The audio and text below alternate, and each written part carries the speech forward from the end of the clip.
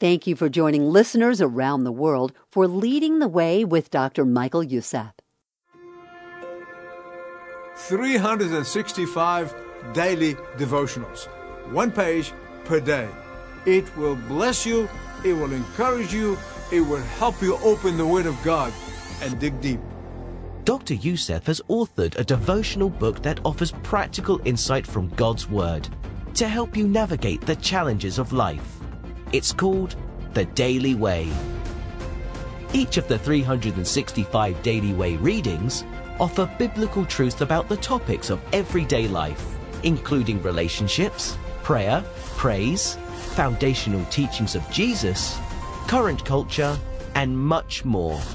You'll look forward to digging deeper into God's Word, guided by a pastor with a passion for God's truth.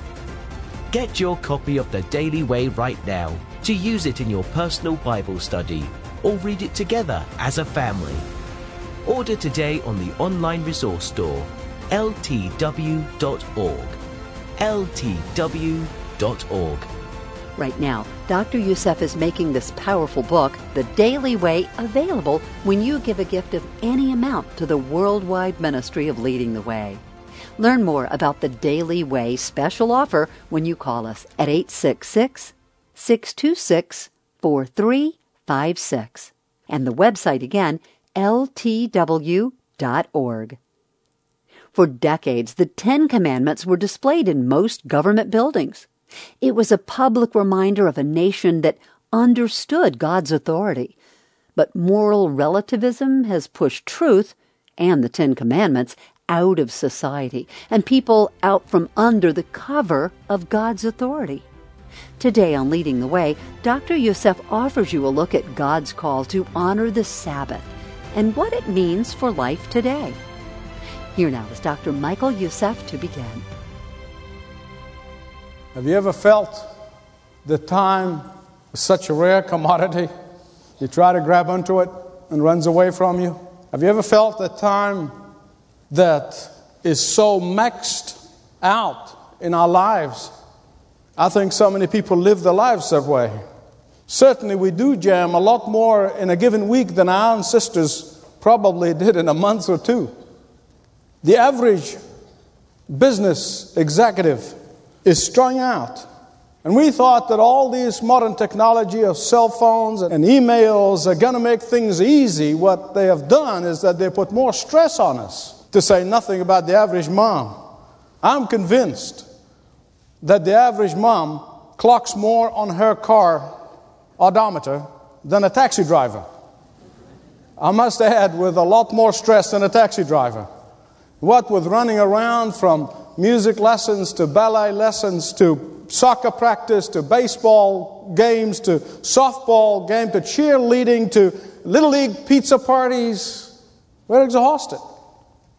The American Psychological Association not so long ago released a new study that showed that 43% of adults in America suffer an adverse health effect from stress.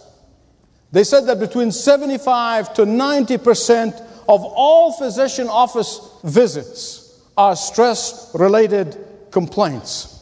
The cost of treating symptoms and diseases that are caused by stress in America annually, more than $300 billion. And because we do not comprehend, nor understand, nor have the desire to obey the loving command of the Lord that He gives to us in the fourth commandment. And God gives us this fourth commandment out of love, not as the enemies of the cross would lead us to believe, that they are given for our punishment, that they are given for our misery, but they are indeed given to us because of the love of God for us, every one of them. It is out of His loving heart that He said, remember the Sabbath day by keeping it holy. 6 days you shall labor and do all your work, but the seventh day is the Sabbath unto the Lord. On it you shall not do any work, neither you, nor your son or daughter, nor your manservant or maidservant, nor your animals and the aliens within your gates. Everywhere you have control, everywhere you have authority, it ought to be a day that belongs to the Lord and the Lord alone. And it is a day for you to rest from your labor. Probably this commandment is the most misunderstood commandment. I want to explain to you why. It was misunderstood by the Jewish leaders in the Old Testament. It is misunderstood by a lot of Christians today. The reason for that is because our human nature, being what it is, we either fall into the extreme legalistic interpretation of this commandment or reject it and ignore it altogether. The Jewish leaders wanted to help God out. Have you ever tried to help God out? Well, quit it. He doesn't need your help. That's the problem. Every time we try to help God, we make a mess of things. Well, these dear people wanted to help God out. So they came up with 39 clarifications of this one command. And those 39 clarifications were divided into categories and subcategories, all the way to every area of life, that it literally would take you hours just to read those 39 clarifications. I'm convinced they were written by lawyers. They're the only ones who can write 50 pages and call it a brief. Or just let me give you some example. One category in the Talmud forbade the carrying of any load whatsoever on the Sabbath. You remember Jesus confronted that when he took the grain, and they were so angry at him for taking a grain on Sabbath when he healed the sick on the Sabbath. So they made a prohibition, no carrying any load whatsoever. And then they hedged that prohibition with another prohibition for every area of life, for every aspect of life. They left nothing out. So they said, anything that is as heavy as a dry fig is constituted a load that cannot be carried on the Sabbath. But you can carry half a fig, unless you put it down and then you pick it up again, you double the load. And that becomes a grievous sin. They could pick up a child happily. They can pick up a child on the Sabbath. A little baby cries, they can pick him up. But they have to ensure to examine the hands of the baby and make sure that the baby is not carrying anything in his or her hand, because that would be a grievous sin, because they're carrying a load. You know, I'll never forget the very first trip to Israel. And there were 4 of us traveling, and we got there on Friday morning. And we said we're going to rest from jet lag for the rest of the day and then meet our host for dinner that day, Friday night. So we rested, and Elizabeth and I got in the elevator, and I can't remember the 20th, 21st floor, but way up there, and in a little town called Netanya, beautiful little place in the Mediterranean, on the Mediterranean in Israel. And we got to the elevator, there were 3 or 4 people there, I couldn't remember, and then I went to push the lobby, and I noticed all the lights of all the floors were pushed in. They all lit up. And I kind of try to be funny. You know, my kids always tell me, Dad, don't try to be funny. You're not funny. So, but sometimes I try. You know, I give it my best shot. And I was trying to make conversation with these dear people, and with pure ignorance, I said, a kid must have come here and pushed every one of those buttons. Well, they looked at each other, and they looked at me, and I didn't get the message. So I kept pushing my foot in my mouth, and I said, those kids came in here, they pushed every one of those buttons. My goodness, these kids they really need some discipline. And I tried to they looked at each other, then they looked at me, and I got message. Message gotten. Kept my mouth shut until I got down to the lobby. And then I asked my host. I said, I was trying to make small talk on the elevator, and I told him what happened, and he laughed. He said, you must have got into the Shabbat elevator. I said, the what? I know what the Shabbat is. It's sundown to sundown, Friday to Saturday. That's the Sabbath. Well, what's the Shabbat elevator? I said, the management of the hotels On Friday afternoon, they come in and they turn all the floors on in the elevators, so the elevator had to stop in every floor because they are not supposed to come in touch with electricity.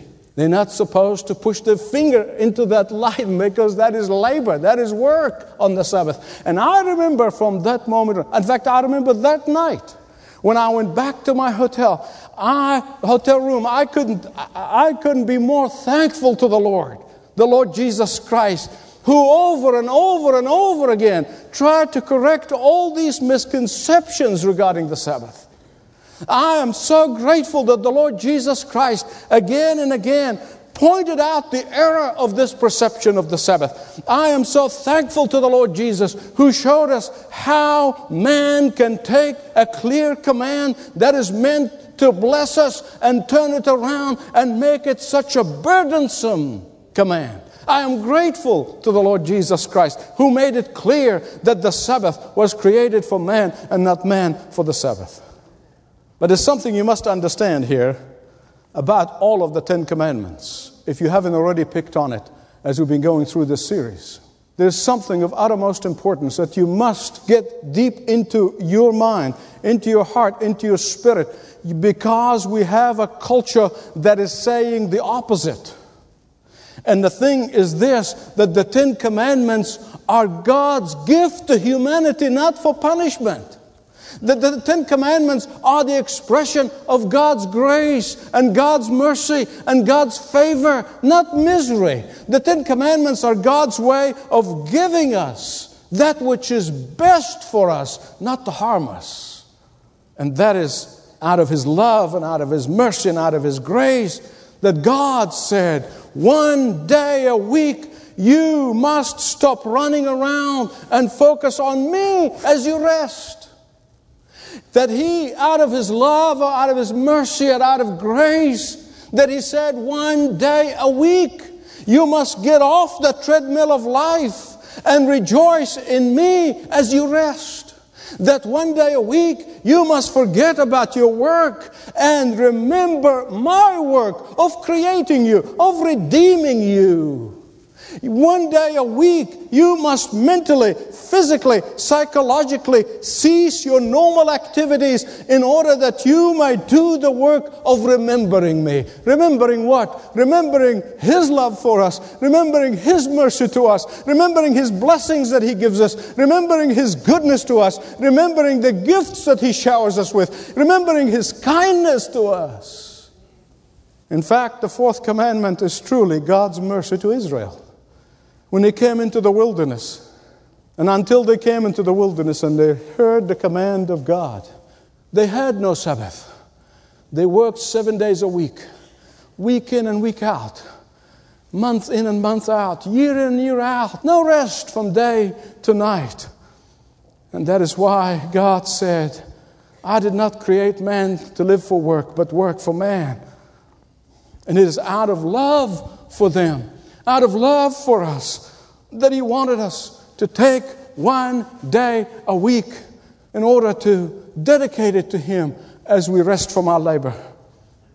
There is one thing that you believers in Christ may have forgotten and tend to forget. Let me tell you what it is, that God can bless the 6 days far more than 7. That God can bless $1 more than $1 billion.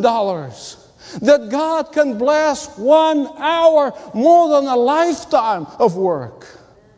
But sadly, the Israelites kept on breaking the Sabbath. They were wondering if they're going to miss out on some business deal, so they work on the Sabbath. They were wondering if they're going to miss on some opportunity to make more money, so they had to work on the Sabbath. And God kept saying through the prophets again and again and again, please obey the Sabbath. Listen, this is the way I created you to do. I want you to focus on me 1 day a week. And finally, you read throughout the pages of the Old Testament that God permitted them to be taken into exile until they learned that lesson. But there's something else that I want to tell you here. If you forget everything else I've said so far, please listen carefully to me. 3 words, remember the Sabbath day. 3 words. The word remember does not mean just today is Sunday. I remember that. No. That doesn't mean that at all. The word is far more pregnant with meaning than just, I remember this is the Sabbath. In fact, guys, let me tell you something. Remembering the Sabbath day will be the same way as you're supposed to remember your anniversary. Now, you try to scratch your head and say, oh, yeah, I remember we were married on that day some time ago. No, it takes work. It takes preparation. It takes dinner for two. It takes flowers. It takes a whole lot more than just scratching your head and say, yeah, I remember. Now, guys, I want to make you a promise. Try to do that next anniversary. And just say, yeah, I remember on that day, and do nothing. All I can say is, God, have mercy on your soul. Well, listen. Remembering the Lord's day is the same way. It's the same way. You prepare for it. You prepare for worship the night before. You prepare for worship the morning of coming to worship. You prepare your heart. You prepare your mind. You prepare your spirit to come and have an encounter with the living God. Because if you do not prepare for worship, sooner or later, you are going to look upon going to church as a routine, and you're going to get bored. Sooner or later, you're going to become bored with worship, and you look for something more exciting to do on Sunday. You know, most folks ask me why I do not go out on Saturday night. I do not go out Saturday night. So, guys, don't invite me out Saturday night, because I'm going to say no. You say, why Saturday night? Well, let me explain to you why. I am the kind of person that if I go out and I'm with people, I do a lot of focus and concentration and energy talking to people. And when I do that, I become mentally stimulated. And if I become mentally stimulated, I am not going to sleep very well on Saturday night. And if I don't sleep very well on Saturday night, I'm going to come over here looking like a zombie. And there's no use both of us coming here looking like zombies. Remembering the Sabbath day, it means that you prepare for it mentally, emotionally, spiritually, and in every way to come with great expectations. You are going to be worshiping the living God, but you're going to have an encounter with the living God. That's what worship is all about. I heard about the preacher who cut church on one Sunday. He was playing hooky. And he called Sunday morning, called the deacon. He said, it's a small town. And he said, now, deacon, he said, you're going to preach this morning. I'm not feeling very well. A few minutes later, he started getting dressed. And his wife said, what are you doing? You just called and said you're sick and you're not going to church. He said, well, I'm going to play golf today. She said, play golf? What if somebody sees you? He said, I'm going to go so far away, nobody will know me. So sure enough, he got dressed, took his golf clubs, got in the car, and drove a long way away from home. And then he got to the golf course and he started teeing off. And two angels showed up. One angel said to the other, shall I send the ball to the rough? Shall I send it to the woods? He said, no, give him hole in one. He said, hole in one? This man lied. He's cutting church. He not only cut church, he lied about it. How can you reward him? We need to punish him. Angel said, no, hole in one. He said, why? He said, whom is he going to tell? In the Old Testament, the Sabbath was the seventh day of the week.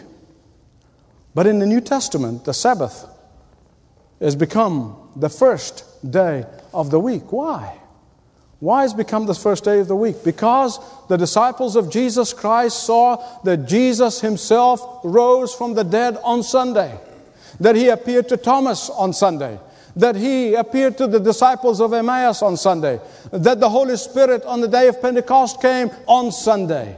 And in the book of Acts, chapter 20, verse 7, their early church was worshiping on the first day of the week. And therefore, the early church saw that Sunday preceded Saturday as the Lord's day. Paul tells the Corinthians, chapter 16 and verse 2, he tells them to take the Lord's money and to set it aside on the Lord's day, the first day of the week. And now Sunday has become the Lord's day, a day in which we set aside for focusing on God, focusing on the work of God, taking time out of our work to focus on His work. I grew up in a home, godly home, where we'd never buy anything on Sunday. Wasn't necessarily legalistic, and not necessarily we try to impose that on other people. But for our home, my father said, we're not going to buy anything on Sunday. My mother cooked the Sunday meal on Saturday night so that the whole day is focused on worshiping the living Christ and resting. But we know, you know and I know, that there are people who have to work on Sunday. The doctors, the nurses, those who are forced to work on Sunday. They cannot help that. The emergency workers and the rest of it. But this command of God is to everyone who has a choice to focus that day on resting from normal activities and focusing on Him. For those of us who have that choice, it's a command to every one of us. For those who cannot observe it, another day of rest and focusing on the work of God is vitally important. But the truth is, when Jesus is the Lord of your life, He's going to be the Lord of Sunday. If Jesus is the Lord of your life, He's going to be the Lord of the Lord's Day. That's the bottom line. You don't need me or anybody else to give you a list of do's and don'ts. If He's the Lord of your life, you would never ask the question, what should I do on Sunday, what should I do on Sunday? He is the Lord of Sunday. And if you want to honor Him, then you obey His command. Do you want to honor Jesus? During the French Revolution, in their rebellion and in their wanting to turn away from God, they disestablished the Lord's Day. And soon they had to reinstate it because people were totally exhausted. And the communists did the same thing in the Soviet Union. They come up with this fancy idea of 10-day week. And soon they had to go back to what God had established because people were exhausted and they were collapsing. And they had to go back to what God has established. Hear me right, please. Just as the tithe belongs to the Lord and not to you, so is the Lord's Day. It belongs to the Lord and not to you. For just as God wants to be the recipient of the first fruit of your labor with your tithe, He wants to be the recipient of the first fruit of the week. But Jesus, of course, gave us a whole new meaning to the Sabbath. He came into the world to finish the work of His Father. And thus, He's able to give rest to all souls that come to Him. We don't need to strive for our salvation. He gives to us and gives our souls rest. God is honored when His children focus on Him on the Lord's Day. God is honored. And the question is, do you want to honor God? That's the question you need to ask yourself. Do I want to honor God? Or don't I? Dr. Michael Youssef with his message, The Most Misunderstood Commandment, part of a thought-provoking series, The 10 Commandments. This and all of Dr. Youssef's messages are available in the online archives at ltw.org. You can also begin a faith conversation in case you have questions about what it means to become and to live life as a Christian. Click over to ltw.org/Jesus. Speak with one of our compassionate pastors or counselors. I know you'll be so glad you did. Now, in addition to listening to complete messages, consider a daily email from Dr. Youssef, guiding you to a verse of Scripture and a few pastoral words. It's called My Devotional. My Devotional is also available as an audio podcast. Refocus your life and your passion toward God as the words of Dr. Youssef offer biblical perspective on life. Look for My Devotional wherever you get your podcast. You're listening to My Devotional, the daily devotional from Dr. Michael Youssef and Leading the Way. Godly Goals by Dr. Michael Youssef. In Luke chapter 9, verse 62, Jesus said, "No one who puts his hand to the plow and looks back is fit for service in the kingdom of God." Jesus is saying that half-hearted commitments do not count. To give a full commitment, you can learn to God, more when you speak to a ministry representative at 866-626-4356 or online at ltw.org. That's 866-626-4356 and ltw.org. This program is furnished by Leading the Way with Dr. Michael Youssef.